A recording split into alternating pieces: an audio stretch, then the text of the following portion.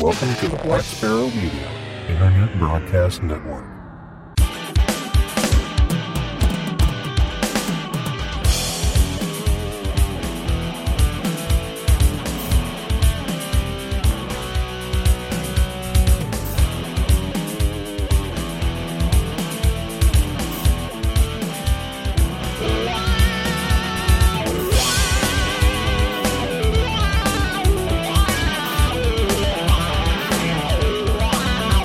You are listening to Linux in the Ham Shack.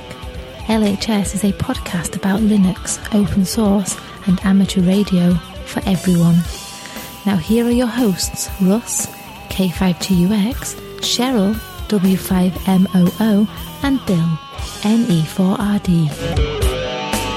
Well, hello everybody, and welcome. You have tuned in to episode number 519 of Linux in the Ham Shack. This is the most terrific amateur radio podcast on the internet, and this is a deep dive episode. It's going to be kind of a weird one because we're doing a deep dive without a topic. Well, we have some topics, but it's going to be more of an untopic show, I think is what we decided to call it. Who knows what the title is actually going to be. I did actually go digging around for Cheryl's Yeti mic. Have not been able to locate it yet. So, unfortunately, she's just going to be cooking tonight. So, for the absent W5MOO, I'm Russ, K5TUX. And I'm Bill, NE4RD. All right. So, already starting off a little bit weird. So, we thought of a couple of things we could talk about. And I guess let's get the scouting stuff out of the way. I know you want to talk about Jody, because it is coming up here pretty quick. So yes. What do you want to say about getting online and on the air with the scouts? Yeah, it's coming soon. That's it. No, just kidding. Jamboree on the air and Jamboree on the internet is coming up, in a real short bit here, October 20th through the 22nd of 2023, if you're listening to this in the future, and, just in case. This year is about the same as every other year. This is the world's largest scouting event. It happens online and on the air. It's a great event to participate in as an amateur radio person. The registration process, to kind of get you started, does start on the international website for Joda Jody, and it's jodajody.info, just like our website, lhspodcast.info. It's jodajody.info, and that's where you'll register. You do need a scouting.org account for the SSO, and at that point you can register your group or your youth. And that's how you can get your JamPuzz ID. And every year, probably for like the last 5 or 6 years, they've been doing this JamPuzz project, where you get a JamPuzz ID, and then that's sort of like an identifier that you can trade back and forth. You'll be asked about it if you're just on Jamboree on the air. So it's definitely of interest for you to go ahead and register and get that ID. There are a ton of resources of what's going on within the Jamboree on the air and Jamboree on the internet within the Joda Jody website. There's an entire what they call a virtual campsite, because this is a travel-free Jamboree, as they like to call it. In the program areas, you'll find a lot of things here. The Challenge Valley is one of those things. The Challenge Valley is a space to get inspired to explore all corners of what's going on at the Joda Jody campsite. So take a look at that. There's some challenges there that you can kind of earn and do. There's information about the Jamboree headquarters. There's the Innovation Lab. I'm just going to read some of these here. Innovation Lab. There's a Fun Zone, Faith and Beliefs, International Campfire, Celebrations Arena. There's a chat room. Chat rooms are generally on the internet side of things. There's an IRC channel, or an IRC server, ScoutNet. It's on my other computer. IRC chat room. They have a rocket.chat account and a server and a Scout link. Yeah, so that's also where you'll find the Minecraft server, which we'll be talking a little bit about Minecraft later on. So there's a little tie-in there. There's also, the International Leaders site. There's a Joda Jody live site. That's where you'll find any live content they got going on. Normally they'll have a show opener. That'll be normally streamed on YouTube. And then they'll also have various other activities and stuff like that you can find on there. There's the Amateur Radio Hub, which of course is us. Good old amateur radio. The Jampuz Radio Rec Reflection Office, Youth Got Talent Stage, Safety Center, Visuals and Assets, and of course the Scout Shop, because they always want to sell some cool international scouting gear. For the U.S., again, we're a big proponent of Jamboree on the Air and Jamboree on the Internet. It's an international event for the Scouts BSA. So your international chairs inside of your councils and districts, if I can put my mind together here, will be the ones that should be coordinating this with any activities that are going on. I did get a question from KB6NU the other day during email. He was on a conference call with his local amateur radio group, and they were talking about doing a JOTA event and how, what actually makes up a successful JOTA event. And the first thing that makes up a successful JOTA event is, of course, registering. This kind of indicates your participation in the event. That gets you your Jampuz ID. That also gets you onto the international list of stations and active units participating. The second big thing is if you're into amateur radio and you're doing an amateur radio demonstration area or something to do with amateur radio, it is to bring the amateur radio to where the scouts are. That is the key, the number one key to success. It's not the field of dreams here. We don't host an event at our club station, which might be glorious and awesome and the place we all want to hang out, and have an open invitation to scouts to come visit, because generally the participation might be low because people are busy. People have schedules. People have prior engagements. It's very hard to get people to commit individually at that point. Now, if you're going to host an event and you pre-schedule to have, various troops bring their scouts over at certain times where you can run them through your activities, whether that be just amateur radio, getting them on the air, or whether that's antenna building, fox hunting, and stuff like that, that's great. But you want to ensure that you're going to have some attendance. So either take your event to where the scouts are, whether that be an already planned, scout camporee. There's a lot of spookeries going on that weekend because it's the weekend before Halloween. You can look at all the scouting calendars located on the scouting.org webpage, and you can see what's going around in your area. They'll have links to the various councils and districts and stuff like that in your area, and that's where you'll find their events and event calendars and stuff like that. At this point, 2 weeks out, it's probably a little late to be starting planning your event. But if you go onto the K2BSA website, you'll find all kinds of calendars and information on how to plan and properly plan your event, months and months out to ensure that your event is successful and that you can have participation and you can have volunteers and everything else. So it's going to be a great weekend. It's normally a couple of state QSO parties are operating. Those generally aren't a big problem. There's a contest over in Germany. I think Workdall Germany is that weekend as well. They have restricted frequencies. They're down normally below the upper edge of the general class area, so their frequency limited to where they can actually contest, and they're policed that way with the log submissions. So those shouldn't be much of a problem. I've never had a big problem getting on the air for Jamboree on the air. There's this big round thing in the middle of my radio too that's called a dial, and you can kind of roll it around and find an empty spot and call CQ JOTA, and you're bound to get a response back. You will find a lot of people that don't have a lot of experience with HF on HF during that time, because they'll be getting scouts on the air and they're not really sure what they're doing. They might be right there on 14290 or whatever that is. I think it's 14290. That's listed as like the scout frequency, calling frequency. So you'll find a lot of people kind of crowded around there for some reason. But yeah, encourage them. If you hear them, call them and get them to roll off, like 14295 or whatever. Get help them out. As experienced amateur radio operators, it's our job to kind of pass on good experiences and good operating practices and stuff like that with regards to the hobby. And that's definitely what you can share, even if you're not registered as a JAMPUZ ID holder or a Jodi registration person, but you want to participate in the event and talk to scouts and help them understand how you enjoy amateur radio and stuff like that.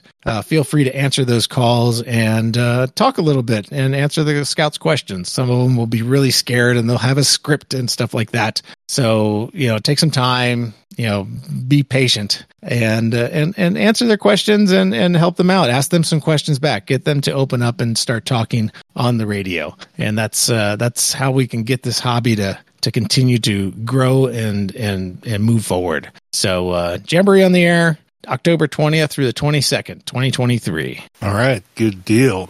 I don't think I've participated. I've talked to scouts and stuff, but I don't think I ever signed up for it. Or maybe I did one year and then didn't participate, or something happened. I don't remember. Yeah, I mean, it's optional. If you have scouts, you should definitely sign up because, there is something to that. If you're just a single participating in it, then you don't really have to worry about that too much. But definitely always, answer the call. That's always a fun time. Yeah, very good. And that's coming up quick. So if you want to participate, make sure you get registered and do all the stuff. And I guess that goes into it like a database so you can keep track of the information and the people who've registered and all that stuff, right? Yeah, the international group does do that. We used to carry a separate registration in the U.S. Area for it, but we haven't since basically COVID. And they wanted to push more people because they thought a lot of U.S. stations weren't registering in the international website. So they kind of discouraged us to run a K2BSA sign up separately. I constantly get asked to do it over and over again every year, but I haven't yet walked back on that decision to allow international to kind of just drive it forward because it's really an international event. And you register up there. You normally can search once you're registered other stations and other activities in your area and stuff like that. Normally, I've had complaints that the website's not that great. I can't search it, blah, blah, blah. It is what it is. The key is use, social media, everything else to get your event advertised out there so people know what you're doing and when you're doing it. All right. Sweet. Good information. And maybe I'll participate. What were the dates again? October 20th through the 22nd. 20th through 22nd. That's a bad weekend for me. That's show weekend. But show weekend. Yeah. That's when we have lots of bands out here playing lots of music. So play it loud. Play it very loud. And I got tons of stuff that I have to do before, during, and after. So that's a pretty hectic weekend. Yeah, I'm going to be traveling that weekend myself, so I won't be on the radio. Probably not. So, yeah.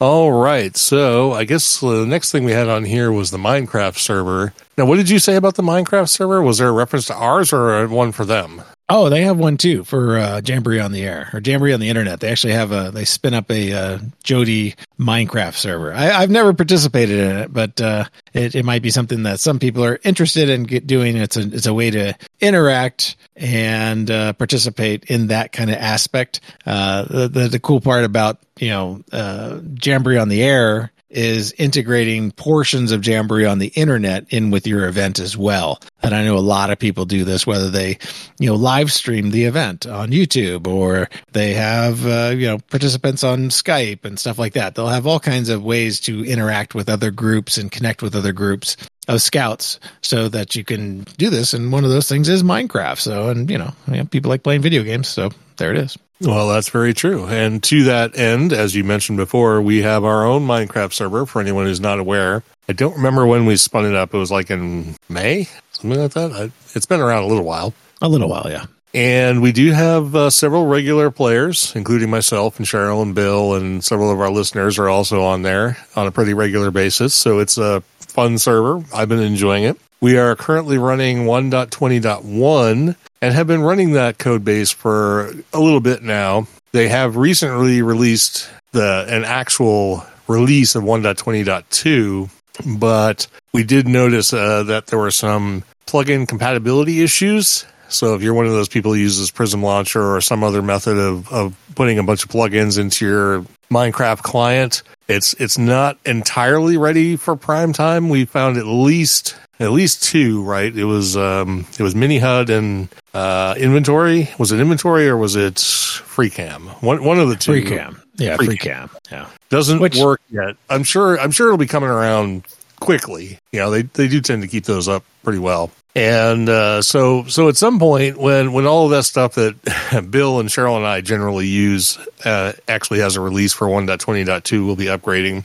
I was having weird problems with a computer that did not want to run 1.20.2, but it turns out it doesn't really want to run anything. So it could be some sort of hardware issue. I was having NVIDIA driver problems and weird Java errors and all kinds of crap. So I just went back to the other machine that I was running on, and 1.20 just runs fine. So yeah, because I was getting an FPS of 6, I think was what it was. Yeah. It was pretty bad. 6 is not exactly playable. If you've ever tried to watch a movie at 6 frames per second, it's not a movie. It's a bunch of static images. So that wasn't working out for me. But if you want to join the Minecraft server, minecraft.lhspodcast.info, please do so. We'd love to have you. And if you've never tried Minecraft before, jump on there. It's a lot of fun. It can be very addictive. I know, I don't want to mention any Australian's name who spends a lot of time on Minecraft, but, you know. Some people are quite addicted to the game, like I myself am. I just built a huge machine to make trees, of all things. Oh, a tree farm. Nice. Yeah, I made a tree farm because I wanted some charcoal. So and if you don't have any idea what I'm talking about, it's weird. You can build things to do things. There's really not much you can't do with it, I guess. It's just, you know, within the context of Minecraft and the setting that it creates. But yeah, if you haven't tried it, I know the first time I tried it, I was not impressed with it. But when you get a little bit of hand holding and shown like how deep down the rabbit hole you can go with the game, yeah, I find it fascinating now. So, and there's never been a time so far in months and months and months that I've been playing it that I have said to myself, gee, you know, I'm kind of done with this and there's nothing more to do. No, there's always something more to do. So yeah, and just a little bit about our world. It's a survival world. It does have keep inventory on, so should you die, you do not lose all of your stuff that you're holding. So it's kind of like a friendly server. We haven't set up any claims and stuff like that because we really haven't had anyone come in and grief the server yet. But, you know, hey, maybe this is an invitation to do that, so we set up claims. I think we've only had like one questionable person come on the server, and some stuff sort of disappeared out of chests and stuff like that. But nothing that is not replaceable. We have a lot of like end game farms and everything else set up in it. So, should you need a jump start on your Minecraft world and area, we definitely have resources to help you out in doing so. I mean, if we don't have a farm for it, we'll likely want to build a farm for it, or maybe you can show us how to build a farm for it. And we'll get the materials together and get them over to wherever you decide to settle in. So we've had a couple of people like randomly all over the map. So I'm always interested to see where people are building and stuff like that. I fly around the map a lot and burn through a lot of rockets to try to see where I can find houses that are not generated and stuff like that. So it's always fun just to kind of see what other people are building and what they're up to. I see a lot of stuff going on in the Nether over in the far side of the map. So yeah, it's a lot of fun. A lot of people are on there spending some time with their friends and stuff like that, including us. So yeah, come on, join us, have fun playing some Minecraft. And as soon as we're ready for the upgrade to 120.2, we'll go ahead and push that out. Again, it's like Russ said, it's a couple of plugins that we use as admins on the server that we kind of like to have. So really, it's waiting on us to make those final decisions on when it's ready for us. If you just have the regular client, you just set up the specific game version in your launcher, and you don't have to run any plugins to actually join the server. You can join. It's a purely vanilla server. There's nothing on there that that isn't already available in the vanilla game. So we do have a couple of server-side plugins, though, like we have our Discord integration and stuff like that. So if you're on our Discord server, you can communicate with people from inside the game to outside the game and vice versa, which is kind of nice and so on. But those, of course, will work if you're just running a straight client anyway. Yeah, absolutely. Absolutely. So that's great. All right, cool. So Ubuntu 23.10, it's coming out really, really soon. I'm thinking in the next week, I think, is about when it should actually get released. There is, of course, a beta version that is available. 23.10 is called Manticore, right? I think that's right. Manicore. Manticore, yeah. Manticore, is that right? I thought it was now you got me all messed up. Oh no, I'm sure I screwed it up. Minotaur. That's what I was like. I couldn't even think of the word anymore. Butchered it so bad. I was like, that doesn't sound right, but I can't even think about it in my head now. Yeah, so Manticore, and like I said, I had to look up. You said it wrong again. Minotaur. What didn't I say? Did I say Manticore again? Yes, you did. Okay, so Minotaur, fine. Minotaur.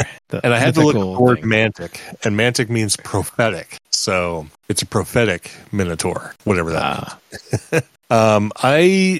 So this is kind of rolled into the next topic for me. I know you threw it into a virtual machine. What did you get out of the beta version? So yeah, everything. I noticed some new stuff in the installer, so it's definitely got the new installer present. Now I didn't install 2304, so I don't know if it's the same. So maybe you could answer to that particular aspect. So I had a few extra options throughout the installation process, but it was still just pretty simple to kind of bust through the entire installer and get up and going. And of course, this is the vanilla version of Ubuntu, the one with GNOME in it, and their little sidebar and all the other good stuff here. So GNOME is version 45.0, and I selected the dark theme because I'm that kind of person, so I like it dark. Oh, I go straight to the dark side no matter what. Yeah, and I just spun it up here in QEMU, and it installed just fine. As soon as I cleared out some space on my virtual hard drive storage area, which is apparently attached to the wrong mount point, but I'll fix that at a later date. And it installed rather quickly. I did installed all the options. It's a beefy boy image. It's at 4.3 gig download right now in beta, so I'm not sure how much more they're going to shrink that down. I'm certain at this point in the beta, everything is frozen. So it's just basically installer bugs and anything else that could possibly pop up. The kernel that comes with it is 6.5.0-9. So it's a quite advanced kernel. So some of your older systems might have some problems with this, but some of the newer ones will be much, much more happier with this. My virtual machine is running on top of a AMD Ryzen 7, and it seems to run just fine. No problems there. I did install the Ham Radio Pure Blend packages, the Meta packages. They all installed just fine. I didn't see any errors throughout that process whatsoever. WSJTX version is 2.6.1. I believe JS8 call is 221 dev, which is, I think, the same, possibly, in the previous version that I ran. And what did I run into? Oh, yeah, CQR log. Yeah, it didn't work out of the box because I always want to. Yeah, because it never does, right? It will eventually. I'm certain. I've been told it works fine in a certain Fedora version that I've been told to work on.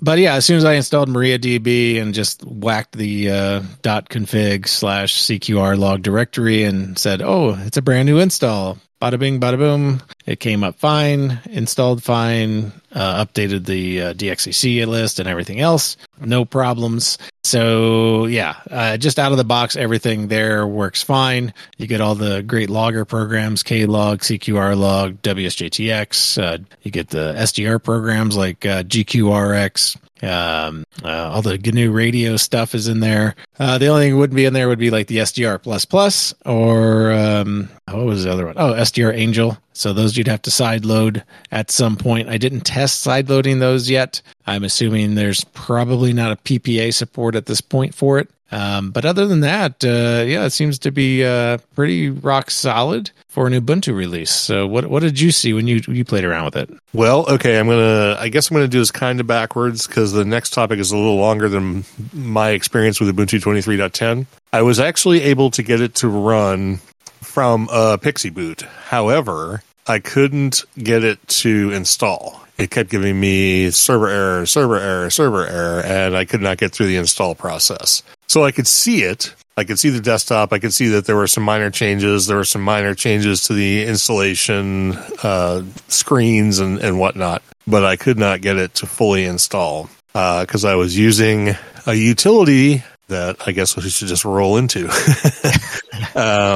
Because I can't really add much to the 23.10. Other than that, there were definitely some changes. The desktop looked more different. So 23.04, which I only have running on one machine, looks more like 22.04 and 22.10 than 23.10. So they have made some significant changes. I think it's mostly subtle stuff, but you will notice that there is a difference when you upgrade. I didn't notice much of a difference when I went from 22.04 to 23.04. So there's a utility that we've been talking about for the past, several episodes at this point called Ventoy. And originally when I was told about this, it was basically a way to put this application onto a USB flash drive, copy a bunch of ISOs onto it, and then you boot that USB flash drive, and it allows you to then either run ISO files or do installations as if the USB flash drive had all of those distributions on it. You can pack as many ISOs onto the flash drive as you have room for. So Bill and I actually went out and bought big USB flash drives and just started copying a bunch of ISOs onto them. And that allows you to boot into any of those things. It also allows you to skip. If you decide that you don't want to boot into any of the stuff that's on the Ventoy drive, you can actually just skip and go back into the normal bootloader. So you could actually keep Ventoy installed, the whole time if you want to. However, there's a new project called iVentoy, and I used that for the first time today, and it's really cool. What it does is it turns Ventoy as a USB booter into a Pixie booter. So you just have a machine, a Linux machine or a Windows machine. You install iVentoy on it. There's some basic configuration you have to do. You have to tell it what the DHCP range is that you want, the network, the gateway, DNS servers, stuff like that. Then there's a directory in the install called ISO, and you copy all your ISO files into there. And then you run it from a bash script, at least I did from Linux. It's also a Windows executable. And when you do that, it brings up a web interface on port 26,000. And in that web interface, you can go in and make configuration changes. You can see all the ISOs that are installed. You can set up MAC filtering so that it only allows or disallows certain MAC addresses to boot from it. The ISO management allows you to see all the ISOs, see all their checksums. You can password protect the Pixie boots if you want. You can do all kinds of cool things with it. And once you've done that and you click start, you can also get it to auto start because it can run on whatever. So when your machine comes up, it'll run. And then after that, you don't actually have to look at the GUI anymore if you don't want to. Anytime you add another ISO to it, you can go in and refresh, and it will add it to the list. And then what it does is you can put any computer on the network and boot it up in network Pixie boot mode, and you'll get a Ventoy screen with all the ISOs listed, and you can boot your computer into any of them. You can use the installers if you want. You can run them live from the Pixie boot if you want, and that worked great. I installed Debian on a machine. I ran Debian on a machine. I ran Ubuntu on a machine. I installed Ubuntu on a machine. And when I got to Mantic Minotaur, it blew up. But as a proof of concept, it absolutely works. It's fantastic. I am literally going to download every ISO I want to onto my Pixie Loader machine now. And anytime I've got a computer anywhere in the house or anywhere on my network that I need to boot into something or install a different OS on, I'm just going to Pixie boot it and install it from there. I never need another thumb drive. unless I'm away from home. So I thought it was super slick. That sounds awesome. Sounds dangerous for somebody like me that likes to flip OSs, but Yeah, I mean, because you can run things live, because it'll run in live ISO mode, of course, like anything else. So even if you have a computer that's got some other OS on it, if you just want to like randomly boot into Dragonized Garuda one time or whatever, just flip over to your network boot, and your computer will run that for a while. And when you reboot, you're back to whatever. No, I should always run that. What are you talking about? Well, you know what I mean. The other one. So your base install has to be Garuda, and then the rest is everything else you try. Well, okay, I get it. And in the GUI, it actually keeps tracks of all the clients that are booting, what IP address they have, what MAC address they have, what ISO they've booted from, etc. So you can keep track of all the machines on your network, what they've been using, and what ISOs they've been pilfering from your Pixie Booter machines. So this is not the same as like a terminal server. So this is just sort of just different, right? It's not a terminal server. It's actually like, just think of it as the USB drive that you're booting from is on a different machine. That's all. Okay. Just some people might not understand the difference, because if you had like a thin client, I don't know if we have many of those these days, but a thin client. Yeah, you'd boot a terminal. You'd have basically an Xterm or whatever would throw up a X session on your thin client, and then you would see everything else. But this is actually down in the network card area where it actually has PXE boot, so Papa X-ray Echo boot. You probably see it sometimes if you have like the long boot screen on some of your devices and stuff like that. If you have fast boot turned on or something like that, where it hides everything behind a splash screen of Dell or what have you, whatever brand you happen to be booting, you might not even see the PXE screen. Yes, absolutely. And one thing I forgot to mention is in the configuration of iVentoy, you can actually change like the background image of the bootloader and stuff like that. So you can password protect it. You can change the resolution. You can put your own background images. Yeah, it's pretty cool. So if you got a lot of computers that need to boot off of something, obviously it'll run it with the resources of your local client. It's not a thin client. It's not running it on the server. It's running it on your machine. So it is restricted to whatever resources you've got locally. I'm planning on using it just as an installer kind of thing, but yeah, it's pretty slick. I'm definitely going to install it on my server here. just remember that it does have to run as root, because the ports that it opens, like port 69 and port 123, those reserved, yeah. So it must run as root. Yeah. But yeah, iVentoy is super, super slick. They have a paid version, which gives you some additional features, but I don't see that there are any features that I would need. So the free version works for me. It does limit you to 20 simultaneous clients. Big whoopee. Wow. If you have more than 20 in your house, you might want to consider something else. Yeah. And I think the paid version is only like $50. So, well, that's not a bunch. I almost want to pay it just to support the author if it's that useful. Yeah. And they also have a donate link too. So, yeah. Awesome. Yeah, it's really cool. And then one other thing I found out about Ventoy, and I'm not sure how useless or useful, I should say, this feature is, because it's not something that I can think of an immediate use case for in my workflow, but it does allow you to take, if you create a virtual box and it is on a file system that's a VDI file system, you can actually use the regular Ventoy to boot a VDI onto bare metal.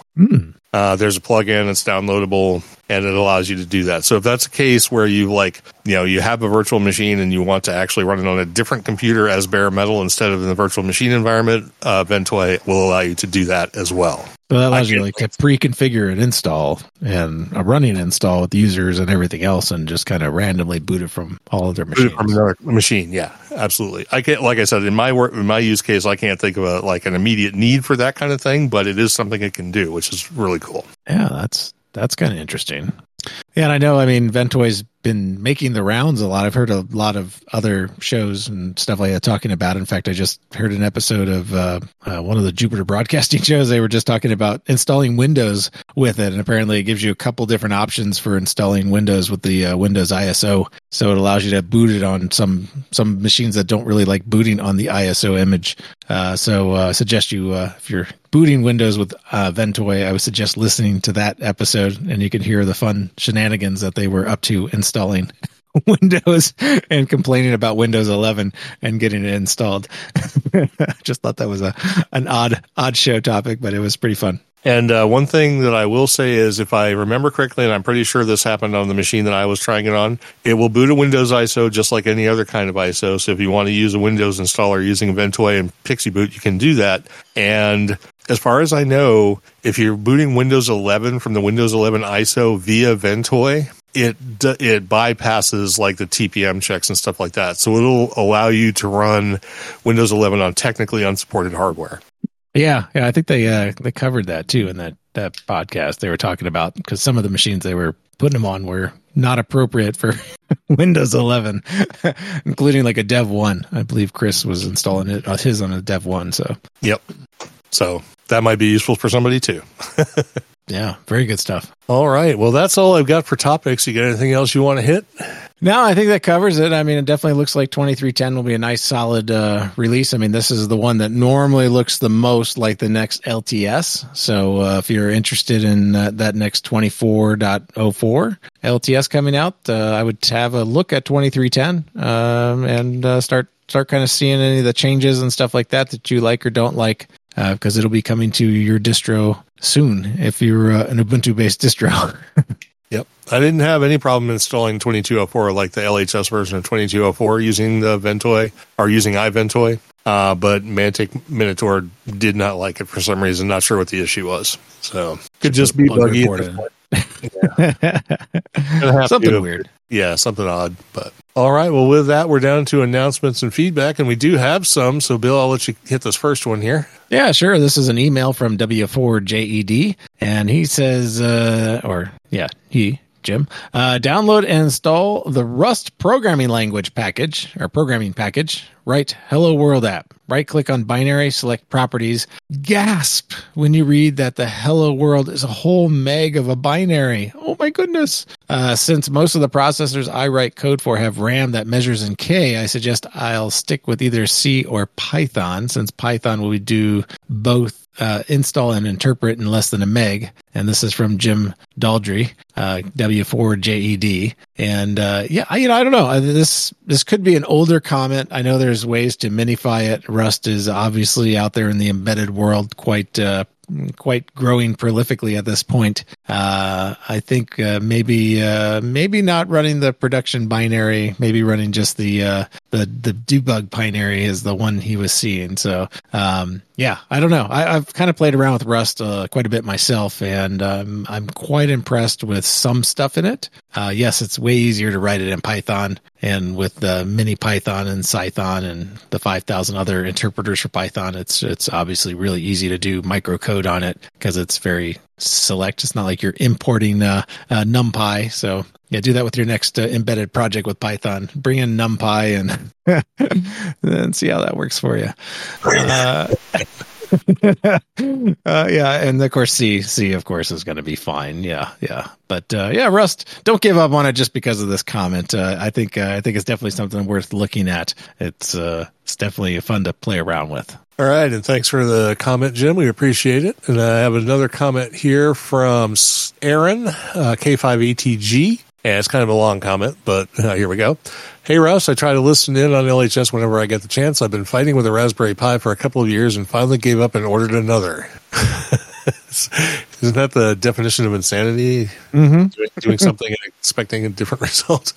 I run Windows 10. He says Windows 10 on my main PC for now. My wireless dongle will not work with Linux no matter how hard I try. Wireless dongles are like $8 on Amazon. Yeah. Oh, man.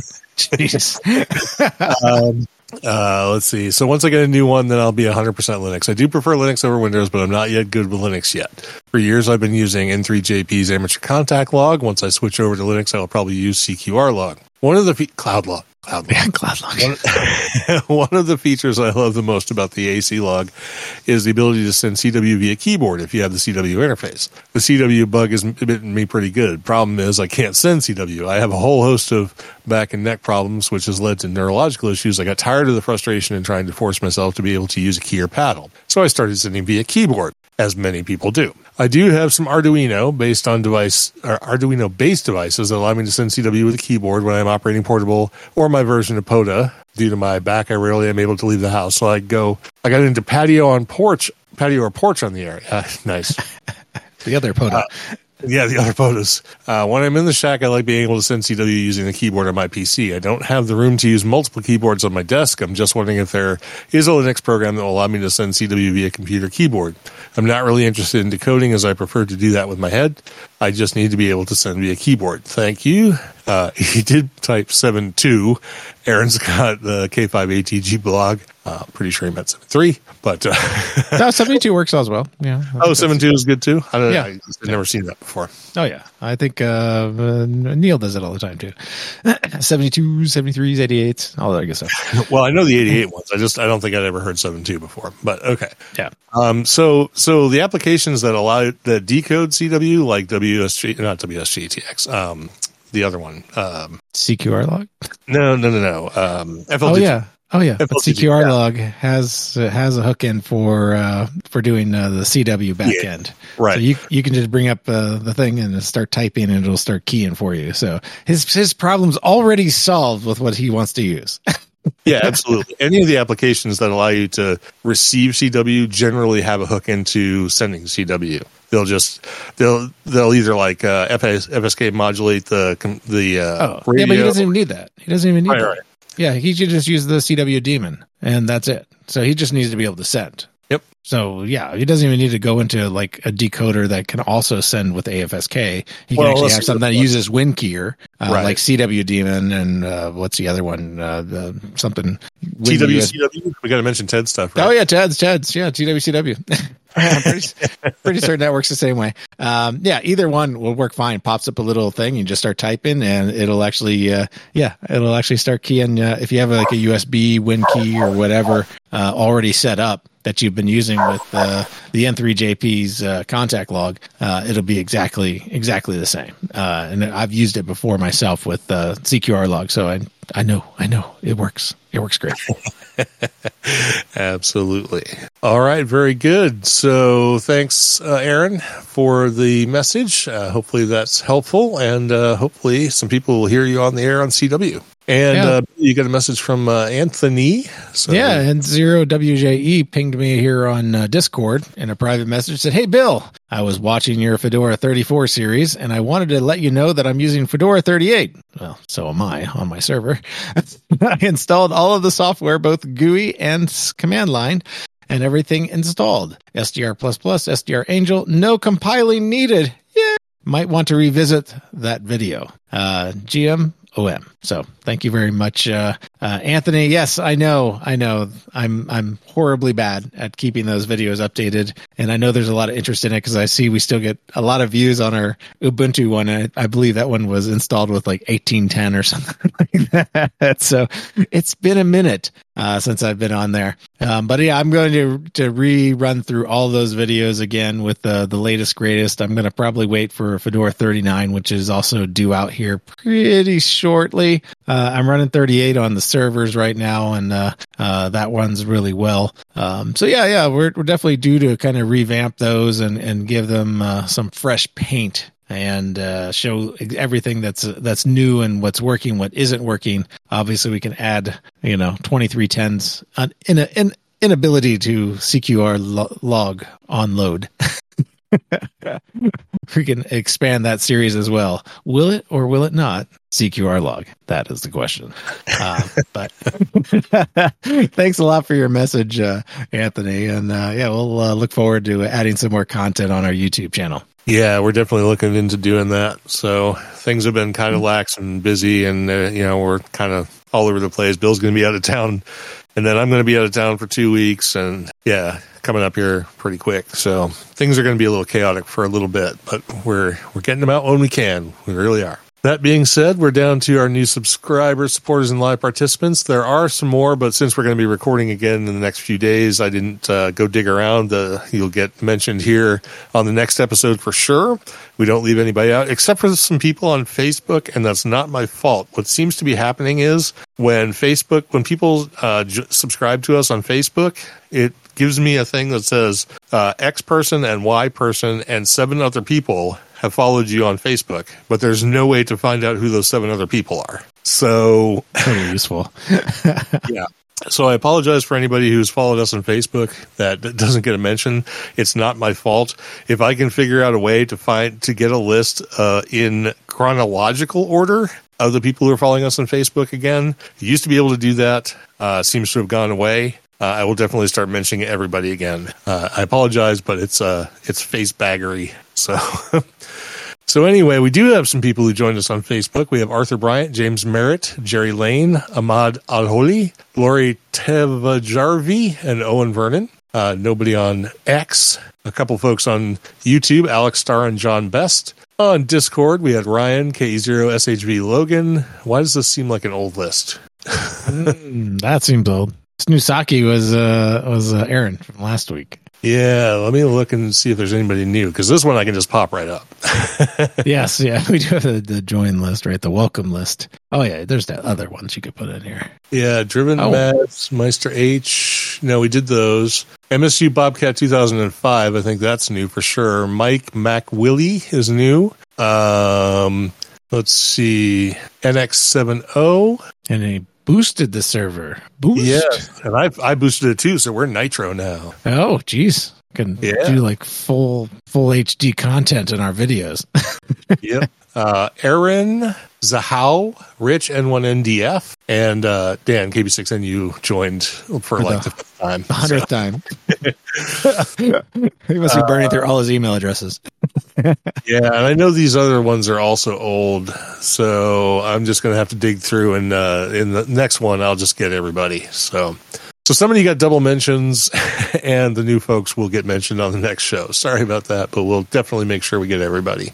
And in the live chat tonight, we had Steve, KJ5T, Ted, WA0EIR, and Darren, VK60K. Light night, but that's because we're recording at a weird night. So not terribly surprising. So thanks, everybody, for joining us in the live chat, or downloading the show, or just being a participant, supporting us financially, being a listener, getting out on the social media to promote us. Whatever it is you do, we really appreciate it, and we're glad that you're a listener of Linux in the Ham Shack. So with that, we'll go ahead and wrap up this deep dive episode number 519 of Linux in the Ham Shack, and we'll catch you on the next one. Have a great week.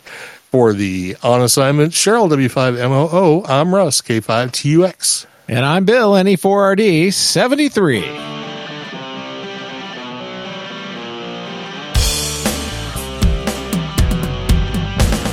Thank you for listening to this episode of Linux in the Ham Shack. LHS is a community-sponsored podcast. Our website is located at lhspodcast.info. You can support the podcast by visiting the LHS Patreon page at patreon.com/LHS podcast, or by using the contribute list on the homepage. We have a presence on Discord, Facebook, IRC, Twitter, and YouTube. You can also drop us an email at info@lhspodcast.info, or leave us a voicemail at 1-909-LHS-SHOW. That's 1-909-547-7469. Visit the online LHS merchandise store at shop.lhspodcast.info for fun and fashionable show-themed merchandise. Until next time, remember to always heed your hedonism.